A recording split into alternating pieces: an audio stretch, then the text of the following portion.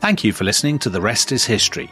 For bonus episodes, early access, ad-free listening, and access to our chat community, sign up at restishistorypod.com. That's restishistorypod.com. This episode is brought to you by Amazon Prime.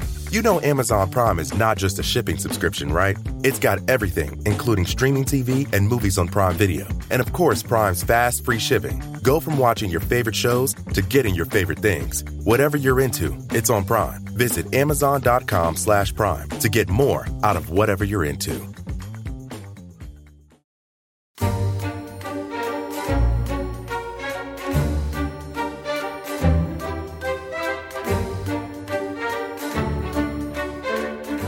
Hello and welcome to The Rest is History. Now, as many of you will know, we have embarked on a colossal marathon taking in every single one of the 32 countries that has qualified for the FIFA World Cup in Qatar. And we are talking about aspects of those countries' histories. Now, today we are light on the shores of the great North American country of Canada. Now, you might think Canada's an odd place to have qualified for the World Cup because it doesn't have a terribly distinguished footballing history. But Tom, it does have an amazing sporting claim to fame, doesn't it? Because am I not right in thinking that Canada took part in the world's first ever international sporting fixture of any kind?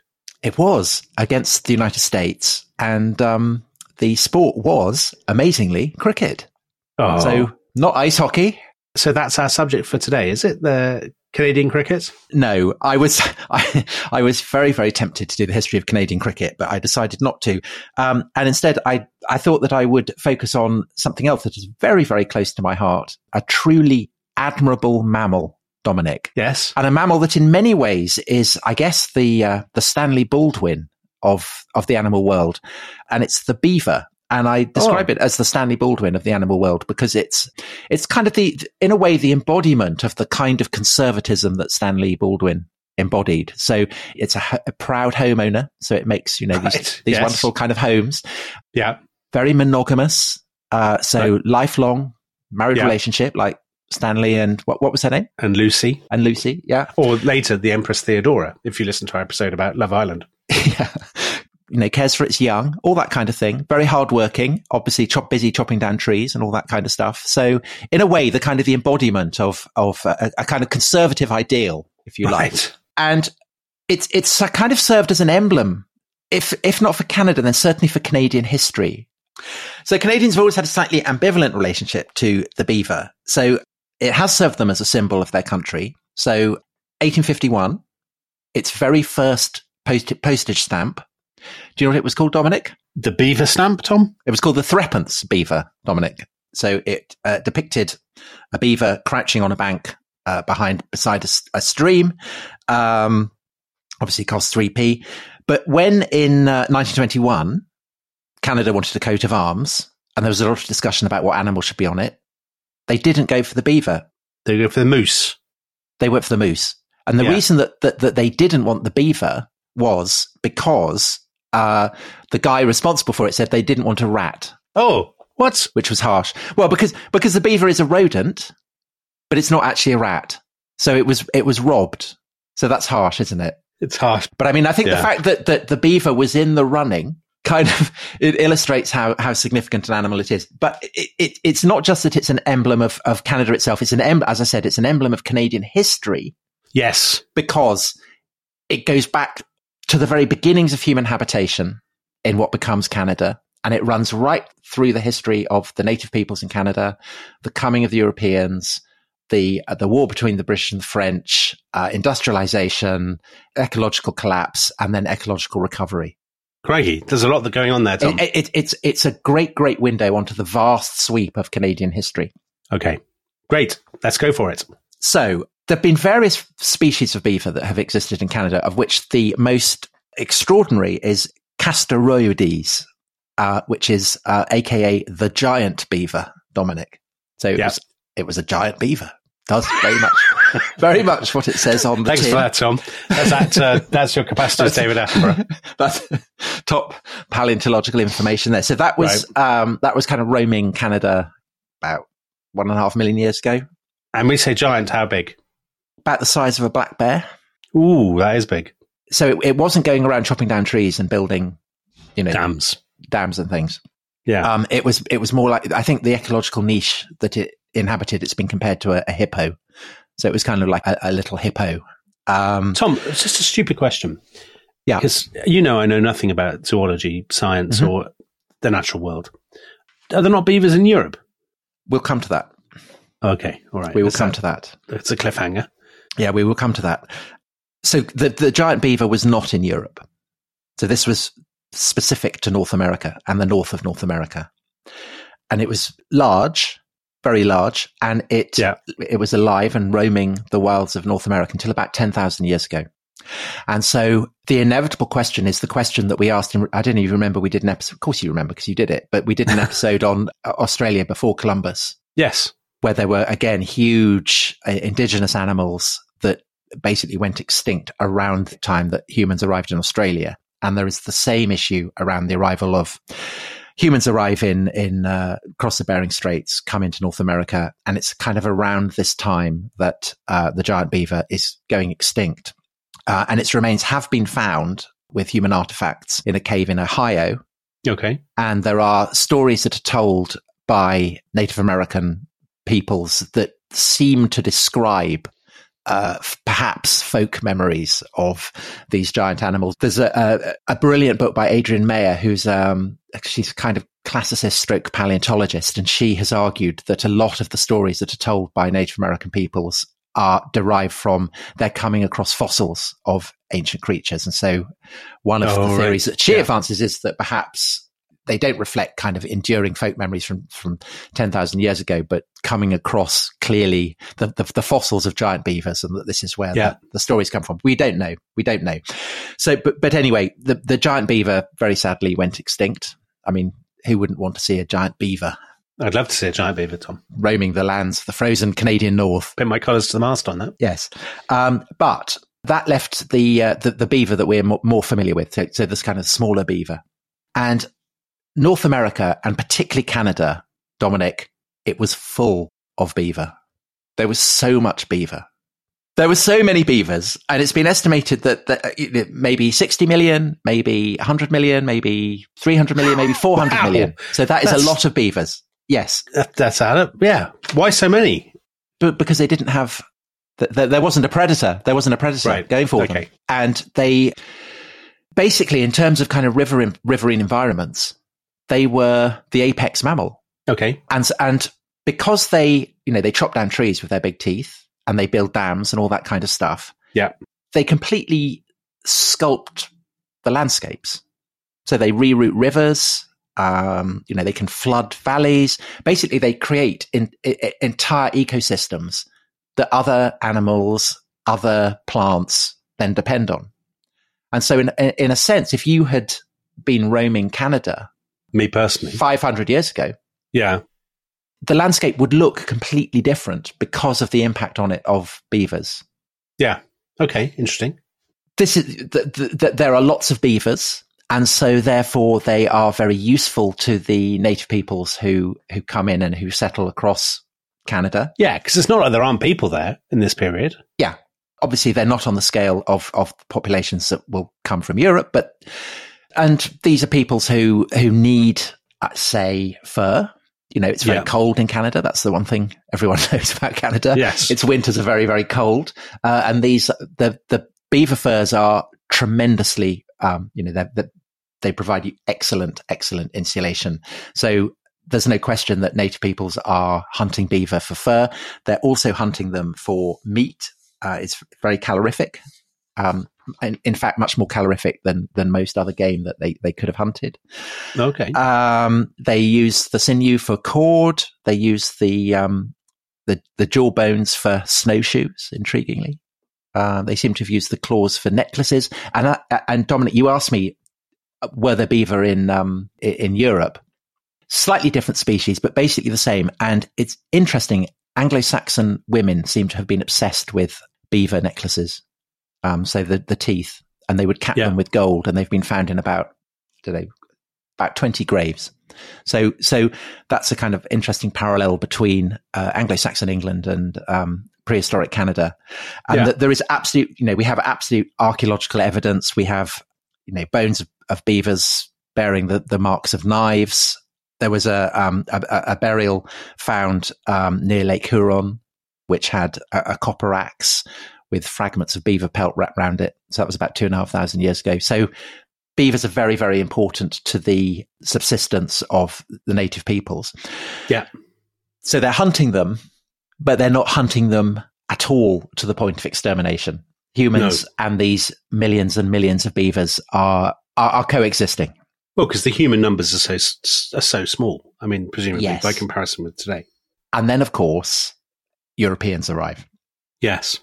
The late 1400s, you're starting to get fishermen going to Newfoundland from France, from Portugal, from Spain, and perhaps particularly from England.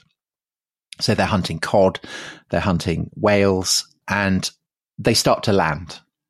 Yeah. And when they land, they come into contact with native peoples, and they start to, exchange stuff, knives, whatever.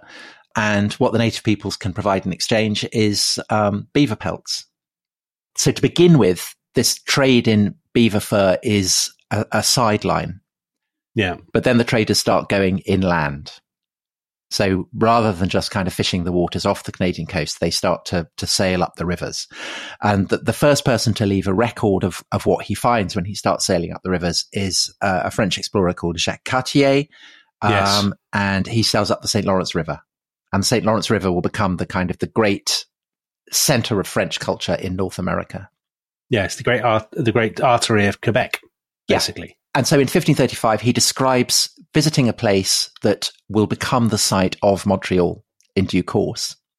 And he's told by the peoples who live there, the Iroquois, that this is a place called Hochelaga, which means in their language, the place of the beaver dam. And so that's, I gather, still a region of Montreal to this day. Okay. So it's nice. a trace element of the beaver in the heart of modern day Montreal. But what happens is that because there are all these beavers with their pelts lining the various tributaries that run off the St. Lawrence River, more and more fur trappers start to sail up it and to settle it and to capture the various beavers. And the native people start getting sucked into it. So they get sucked into the great vortex of the beaver trade. So you've got French traders, but you also increasingly have English traders. You have Dutch traders, so they're all competing. But inevitably, these traders are relying on various kind of native peoples along the St. Lawrence River, and southwards into what will become the United States and along Canada. So they all start fighting over it as well. And by the 17th century, you are getting what are known as the Beaver Wars. Beaver Wars. The Beaver Wars. And essentially what is happening is that the Iroquois, this great tribal grouping that Cartier had dealings with to begin with, they're trying to carve out essentially the equivalent of an enormous kingdom and monopolize the fur trade with the Europeans. Yeah. And this seems to have been an almost literally genocidal campaign. So they are aiming to literally destroy as many of the kind of rival tribes as they possibly can. So this is, The Last of the Mohicans, the famous novel. Yes. The Iroquois wipe out the Mohicans. I mean, that's why there's only... Oh, so that's why he's the last of the Mohicans. Yes. And their main targets are the Hurons, who obviously give their name to Lake Huron. We've already mentioned that. And the Algonquins, as in the famous club. Yes. So the Algonquins and Hurons are trading with the French. So the French back them. And the Iroquois inevitably, therefore, are backed by the English and the Dutch. And so it's a kind of horrific snarl of colonial and Native American hatreds and rivalries. And by the end of the 17th century, the effect of this on the native tribes is so devastating, and the influx of European traders is so large that Europeans are starting to be able to cut out the Native American middlemen and seize control of the trade themselves. The French have a model where they they sponsor kind of independent traders. Coureurs du bois, they're called. So wood runners, basically. Yeah, basically. And it reflects the fact that they are the ones who are going very, very deep into the hearts of the vitals of Canada, and kind of exploring it, mapping it, all that kind of thing. But because the beavers are starting to vanish from the more readily accessible locations. Right. So the more they vanish from there, the further you have to go and search for them. The Spanish are doing the same as well. So for the French, the beaver is le castor, and for the Spanish is il castor.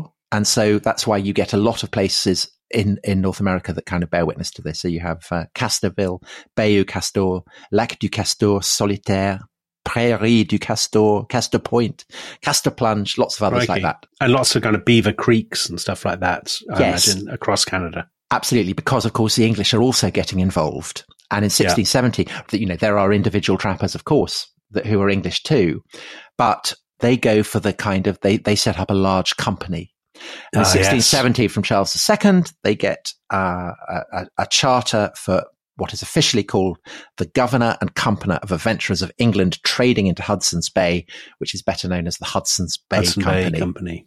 And what the Hudson's Bay Charter does is that it gives those who've been given the charter exclusive rights to a vast swathe of territory. So it's basically all the lands that about Hudson's Bay, which is kind of it's in the north of Canada. It's a huge expanse of water, and all the rivers that are kind of draining into it. All of this is given over to English traders, and it's a region that is called Rupert's Land, after friend of the show, Prince Rupert. Oh, crikey! Charles II's uncle. Prince Rupert to pitch up in a beaver-themed podcast. Yes, he absolutely has. It's about. It's almost half of Canada. It's about 40% of modern day Canada. So it's a huge just amount looking of territory. At my Canadian geography is not brilliant, so I just Googled a map of Canada. I mean, Hudson Bay, Tom, is pretty much the size of Western Europe. I mean, gigantic. It's an enormous expanse, and basically, it's free. So all they have to do in return for this charter is that should the king or any of his heirs or successors enter Rupert's Land, then the company has to hand over 2 black beavers and 2 elk. But obviously, the likelihood that Charles II or slim. Absolutely slim. And in fact, the first time that this kicked in was when the future Edward VIII, so he was Prince of Wales. Oh, yeah. In 1927, he went on a tour of Canada, and he stopped in Winnipeg, or en route to Alberta, where he had a cattle ranch, and so they had to hand over 2 black beavers and a pair of elk. I'm sure Edward VIII would love that. Yeah, but also you may remember we did an episode on animals in the Tower of London. Yeah, menagerie. And the Hudson's Bay Company gave a bear, a very grumpy bear, I do remember. to George III, and he was disappointed because he'd been hoping for a fur coat. Well, that raises a question. I wanted to ask about the uses of the beaver. Well, we'll come to that, Dominic. Okay. Oh, am I jumping ahead? No, we will come to that. But I just wanted to say that obviously this land is not really Charles II's to give. It already belongs to native peoples, are already there. But also, why should the French acknowledge, an English king giving away all this land? So, the issuing of the charter of the Hudson's Bay Company does not end the conflict between French and English trappers. Quite the opposite. And over the course of the 18th century, it massively fuels colonial rivalries between England and France. Yeah, and during the 7 Years' War, Canada is absolutely at the heart of the kind of international dimension of it. So with India, Canada is one of the great territories that is up for grabs in the 7 Years' War. This is the war that sees probably the most famous battle in Canadian history, when General Wolfe captures Quebec. Oh, that's one of the greatest battles in British history, let alone Canadian history. I mean, yes, it's such and a it inspires story. the famous painting by Benjamin West. Yes. That Nelson admired, and Nelson said, "Why don't you paint pictures like that?" Yeah. And at the end of the 7 Years' War, Britain has essentially taken de facto control over Canada. And in 1763, the Treaty of Paris takes legal possession of the whole of Canada. And so as a result of that, there is now unitary control, not just of Canada, but therefore of the trade in beaver furs in Canada. Britain monopolizes the beaver. On that note, Tom, we should take a quick break. And when we come back, you can tell us about the modern story of the beaver. And if you like beavers, this is definitely the podcast for you. See you in a minute. Bye-bye. Support for this episode comes from the National Theatre. So, Tom, we are talking once again about the National Theatre's very own streaming platform, and it is called the National Theatre at Home. Yeah, it's a fantastic way to watch loads of brilliant theatre from the comfort of your sofa at home. There's no need to miss out just because a show has sold out, or because you can't get a babysitter, or because a trip to London is too far for one evening. And this month, Dominic, they are launching the Olivier award-winning musical, The Little Big Things, an extraordinary true story about an ordinary family. When one moment changes everything, Henry's family are split between a past they no longer recognise and a future they could never foresee. It is based on the Sunday Times best-selling autobiography by Henry Fraser. It is a great new musical about the transformative power of family and how it is the little things that matter the most. Oh, Tom, it's so life-affirming, isn't it? You can subscribe now for only £9.99 a month, and to find out more, visit ntathome.com. That's ntathome.com. This episode is brought to you by BetterHelp. Bottling everything up is never a good idea. It can have terrible consequences. For instance, look at all the conflicts throughout history. I wonder how many of them could have been solved if they just talked things out. And Tom, I have a confession for our listeners. As you know, I've been really struggling with anxiety about the massive series that we've got coming on The Rest is History, all the prep we have to do for that series on the French Revolution, the First World War. I mean, it's all mounting up, isn't it? And when we talked it out, I felt so much better now that I got all those crippling anxieties and insecurities off my chest. If you want to talk, you can always talk to me. But if not, then I highly recommend therapy. It can help you learn positive coping skills and how to set boundaries. Therapy isn't just for those who've experienced major trauma. It empowers you, Dominic, to be the best version of yourself. If you want to give therapy a try, why not check out BetterHelp? It's entirely online, it's convenient and flexible, and it's really easy to get started. You just fill out a brief questionnaire and they'll match you with a licensed therapist. Get it off your chest with BetterHelp. Visit betterhelp.com/restishistory today to get 10% off your first month. That's BetterHelp, HELP.com/restishistory. This episode is brought to you by Amazon Prime. You know Amazon Prime is not just a shipping subscription, right? It's got everything, including streaming TV and movies on Prime Video. And of course, Prime's fast, free shipping. Go from watching your favorite shows to getting your favorite things. Whatever you're into, it's on Prime. Visit Amazon.com/Prime to get more out of whatever you're into.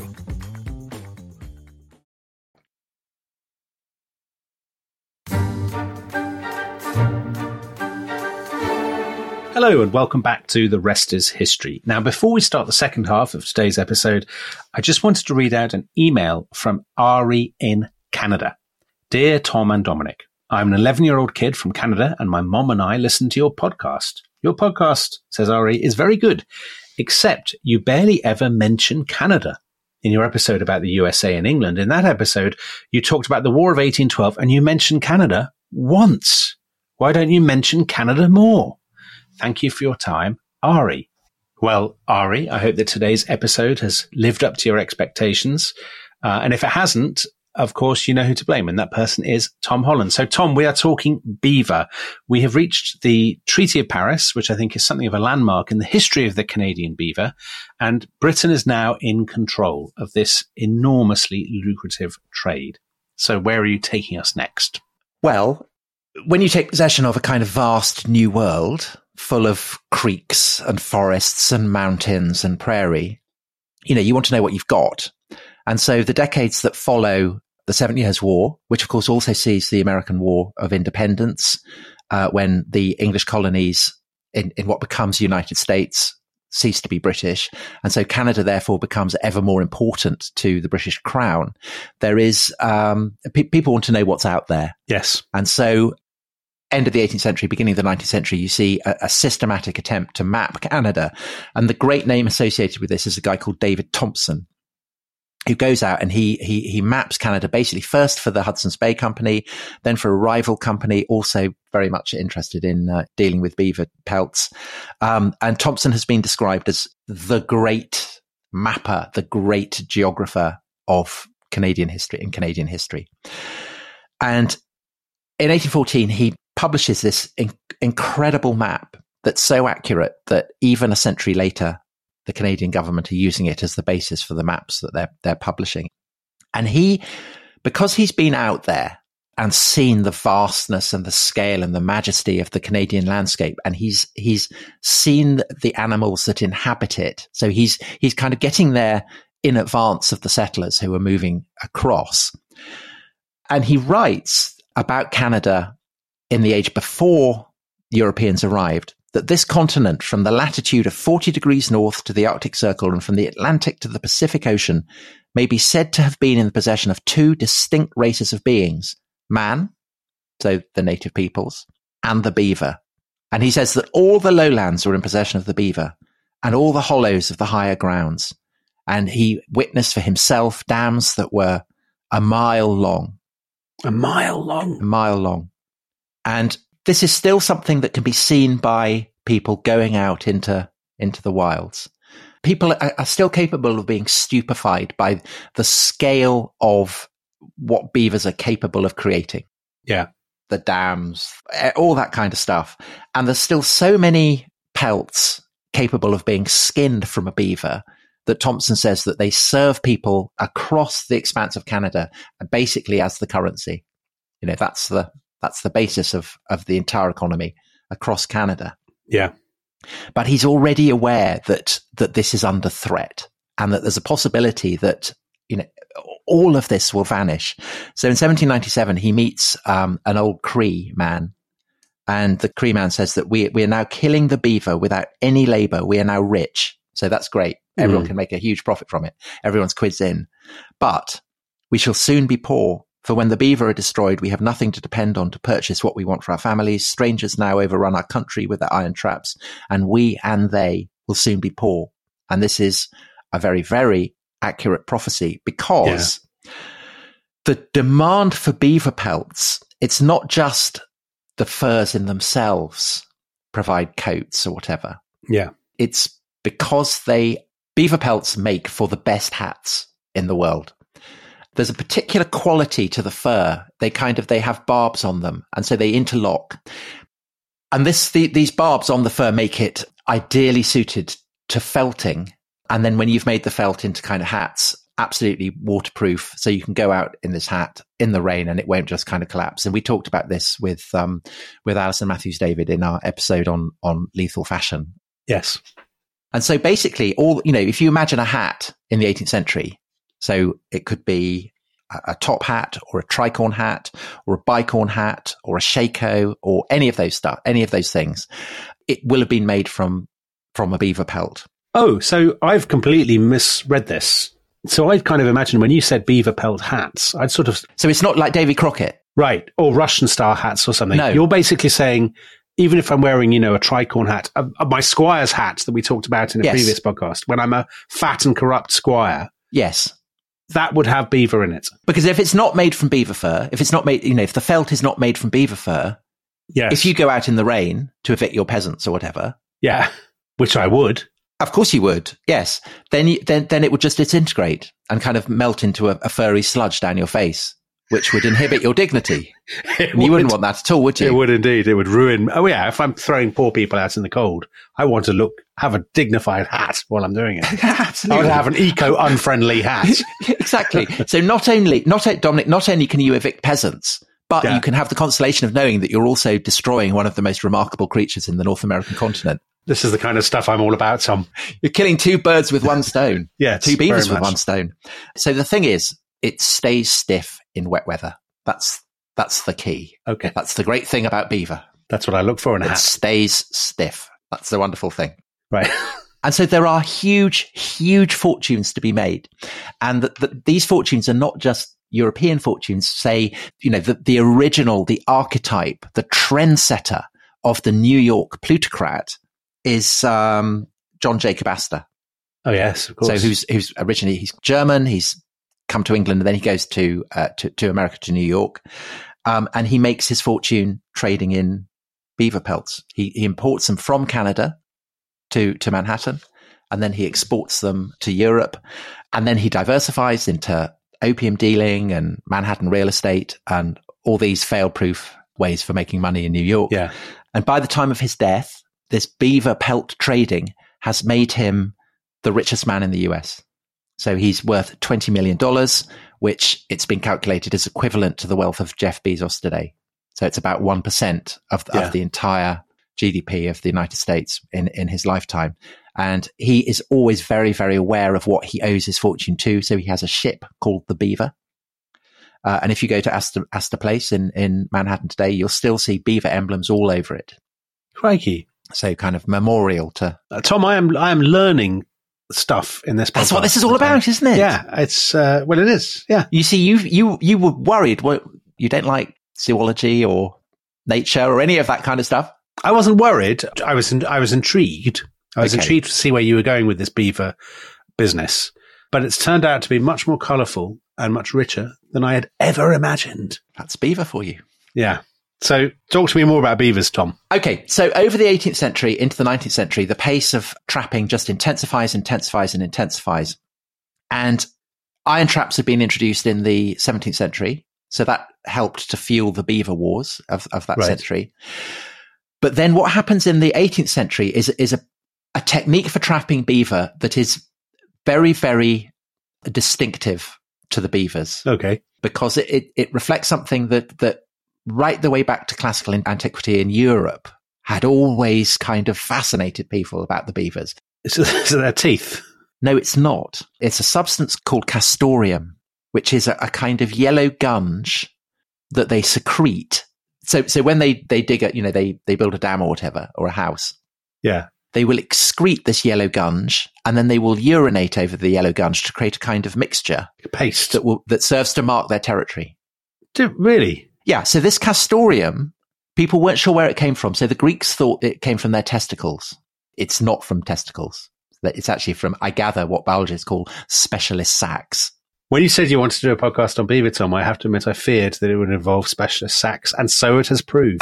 So it has proved. And so the Greeks thought that these were testicles, and they had this whole weird thing about how if beavers were menaced, they would gnaw the testicles off. And it was even said that if they'd done that and they were being hunted a second time, they would kind of bare their asses at the hunter to show that they didn't have testicles, that they'd already removed them.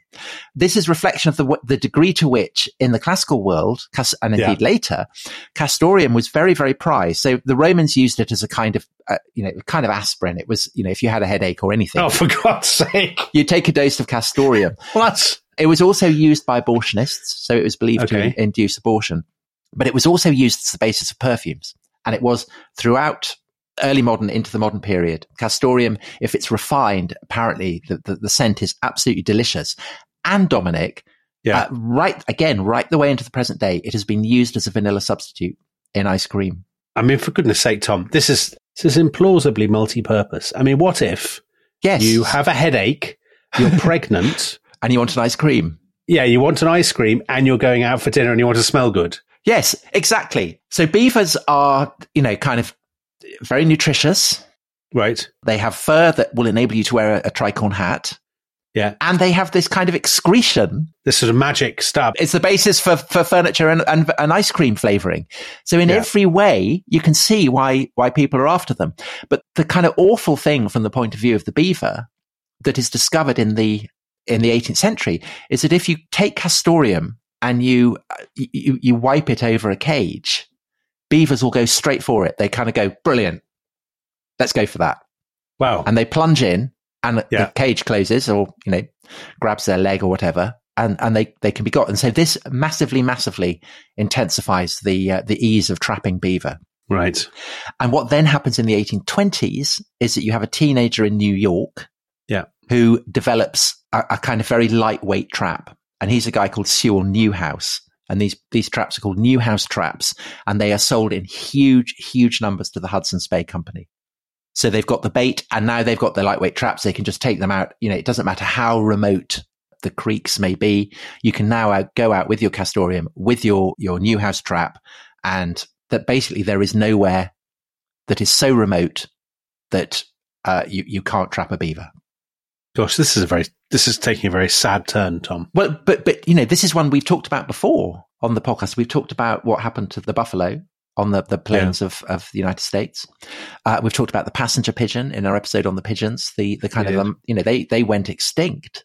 This process of industrial level slaughter is a feature of the Europeanization of what both the United States and, I'm sad to say, Canada. But in Canada, there is a consciousness that, in a way, it's because beavers are so, they provide so much that they are a resource that needs conserving. And there are, there are government officials. So the Cree guy who said we're going to lose our income. Yes. It's not just the native peoples who realize this. There are colonial administrators who appreciate it as well. And they try to start to introduce conservation measures, much to the hostility of the trappers. There is no tradition of conserving animals at this point, but it's a kind of groundbreaking program where over the course of the 19th century and into the 20th century, there are attempts, but they're feeble because it doesn't have mass support. There isn't a kind of sense among most people living in Canada and the broader world that they have an emotional investment in conserving these extraordinary creatures. And what happens in the 20th century is that the beaver gets a very, very charismatic spokesman who becomes a global figure, global spokesman for the process of conservation. And he is a man called Grey Owl. And he is, he speaks with the authority of this tradition among the native peoples of Canada that you can, of course, trap animals and use them, but you have to show them respect, and that kind of wiping them out on a vast industrial scale is not the done thing. And it helps when Grey Owl gives this message to white Canadians. It helps that he looks brilliantly wise. So he's the absolute kind of embodiment of how people would imagine a kind of a very wise, in the phrase of the time, a Red Indian. Right. This is not the kind of Red Indian who will scalp you. This is the kind of Red Indian who will speak with the wisdom of many, many thousands of years of living with. Oh gosh, he does look very wise. I've just Googled him. He does. So he has black hair. He has an aquiline nose. He dresses like a kind of stereotype of a Native American. So he actually, like an Apache, he claims to be that his mother was an Apache. He has a buckskin vest. He wears moccasins, and he has the woodsman skills of the Ojibwa people of Northern Ontario, among which he lives. So looking at a photo of him, Tom, he looks to me like a man who absolutely is the embodiment of a kind of Native American, what do they call them in Canada? First Nations kind of authenticity and dignity and spirituality. Absolutely. And all these. And what gives a kind of real heft to his message is that he himself had originally been a beaver trapper. Right. And he had then kind of had a Damascene conversion, and he'd become this great enthusiast, this great for conserving the beaver. He becomes the protector of the beaver, the father of the beaver, if you like. And he starts writing articles about it. He starts writing books about it. And then in 1930, the head of this kind of this national park, so Riding Mountain National Park in Manitoba, sends in a film crew to film him hanging out with his beaver friends. And they make a 9-minute film, and this is the first professional film ever made of beavers in the wild. And, so people in New York or London can see what beavers in the wild actually look like and how they behave. And they have this, this guy who looks the embodiment of First Nations. Yeah. Absolutely embodiment of the dignity, the wisdom, all that kind of stuff. And as a result of that, he gets an official role in Riding Mountain National Park. He's basically Beaver guardian. It's his job to look after them and to boost their population. And this wins him kind of international fame. And so he goes on a tour of Britain, he goes on a tour of the United States, and his message is always the same: we have to conserve the beaver. And in 1938, he dies of pneumonia. And his legacy, particularly in Canada, is this sense that it's not just about economic self-interest. There is a kind of moral duty to conserve this extraordinary creature. And he's at the head of, what over the course of the 20th century will become a kind of mounting campaign to conserve wildlife populations that are under huge threat. What an amazing story, Tom. What an amazing guy. I mean, it's extraordinary that he's not better known in Britain. Well, and all the more amazing because, in fact, he is from Britain. Oh no! Oh, what a twist! He's actually he's not a Native American. Oh no! He's from Hastings, and his real name was Archibald Stansfeld Belaney. Archibald Belaney. Archibald Belaney. Oh my word! What a twist! At school, he was a huge fan of cowboy and Indian stories, and he became obsessed by them. So he's basically role-playing as a Native American. Well, so that's what his critics say. But I think people who are kinder to him would say that he goes out to Canada. He has an unbelievably complicated love life that involves him falling in love with and then dumping a succession of Native American women. Okay. Well, that doesn't necessarily paint him in a good light, Tom. No, but I think, he adored the culture, and he does become absolutely passionate about the need to conserve the beavers, but he's also becomes, he identifies so strongly with Native American culture as opposed to, white Canadian culture, that he just wants to become a part of them. And he does great work. And the legacy, one of the measures of his legacy, and not just his legacy, but he's the most famous spokesman for beaver conservation, is that today in North America, there are about 10 to 15 million beaver. So that's a huge recovery, because at one point they were down to about 500,000, maybe even lower. Right. So they could easily have gone extinct. And are they still being trapped? Yes, but under very tight control. Okay. It's very, very carefully regulated, and they are recovering. So much so that actually in 2007, a wild beaver was seen in the Bronx. That first time in I think about over 2 centuries that a wild beaver had been seen in, the New York area. And the other good news. What a story. So you asked about Europe, and let's focus on Britain, where I know this is about Canada, but this is quite touching, Dominic, because it actually relates to you and me. So beavers were in Britain. Yes. We already talked about how Anglo-Saxon women love to wear necklaces made from their incisors. But they'd gone extinct in England and Wales probably by the 14th century. So was the Normans, isn't it? Although, bizarrely, I read in The Missing Links by Ross Barnett, which is a fabulous book about mammals in Britain that have gone extinct. And he says that in 1789, apparently, a bounty was paid on a beaver in Bolton Percy in Yorkshire. Oh. But that's so aberrant that people think maybe it was an otter or something. Nobody's quite sure. But anyway, so probably beaver was extinct by the 14th century in England and Wales, by the 16th century in Scotland, and since then they haven't existed. However, you may remember that when Dominion came out, you very kindly interviewed me as part of the Budleigh Salterton Literary Festival. Tom, I remember it well. I remember it very well. You were gutted because I interviewed you in Budleigh Salterton on the day that the Times compared me with Thucydides. Yeah. And you were put you in a foul mood. Yeah. I was very downcast. But I then cheered up because I suddenly realized that Budleigh Salterton is on the River Otter, which confusingly is the site of the release of beavers into the wild. So the beavers of the River Otter. Oh, right. And that they were then further beavers released into the Forest of Dean. There had already been beavers released into north of Scotland. And these are Canadian beavers being released, are they? No, this is the Eurasian beaver. So this is the kind of beaver that originally lived in Britain. I know lots of people may not be keen on the current government, but one thing that is a splendid achievement that the government did, and I particularly praise Michael Gove, who there was a wonderful picture of him gazing lovingly at these beavers being released into the wild.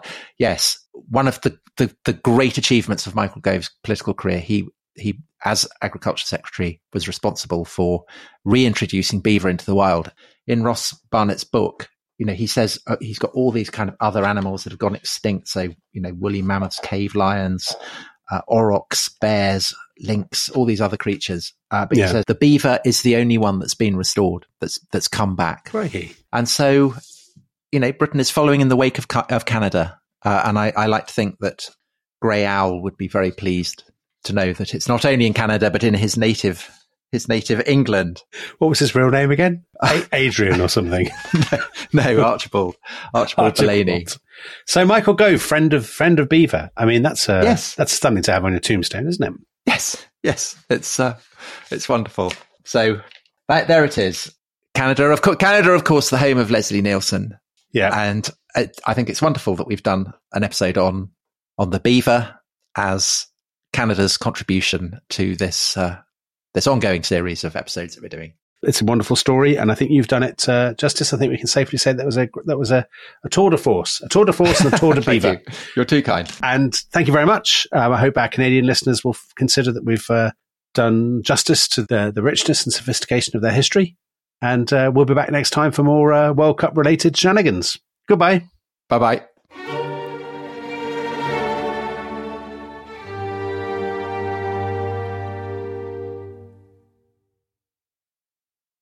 Thanks for listening to The Rest is History. For bonus episodes, early access, ad-free listening, and access to our chat community, please sign up at restishistorypod.com. That's restishistorypod.com.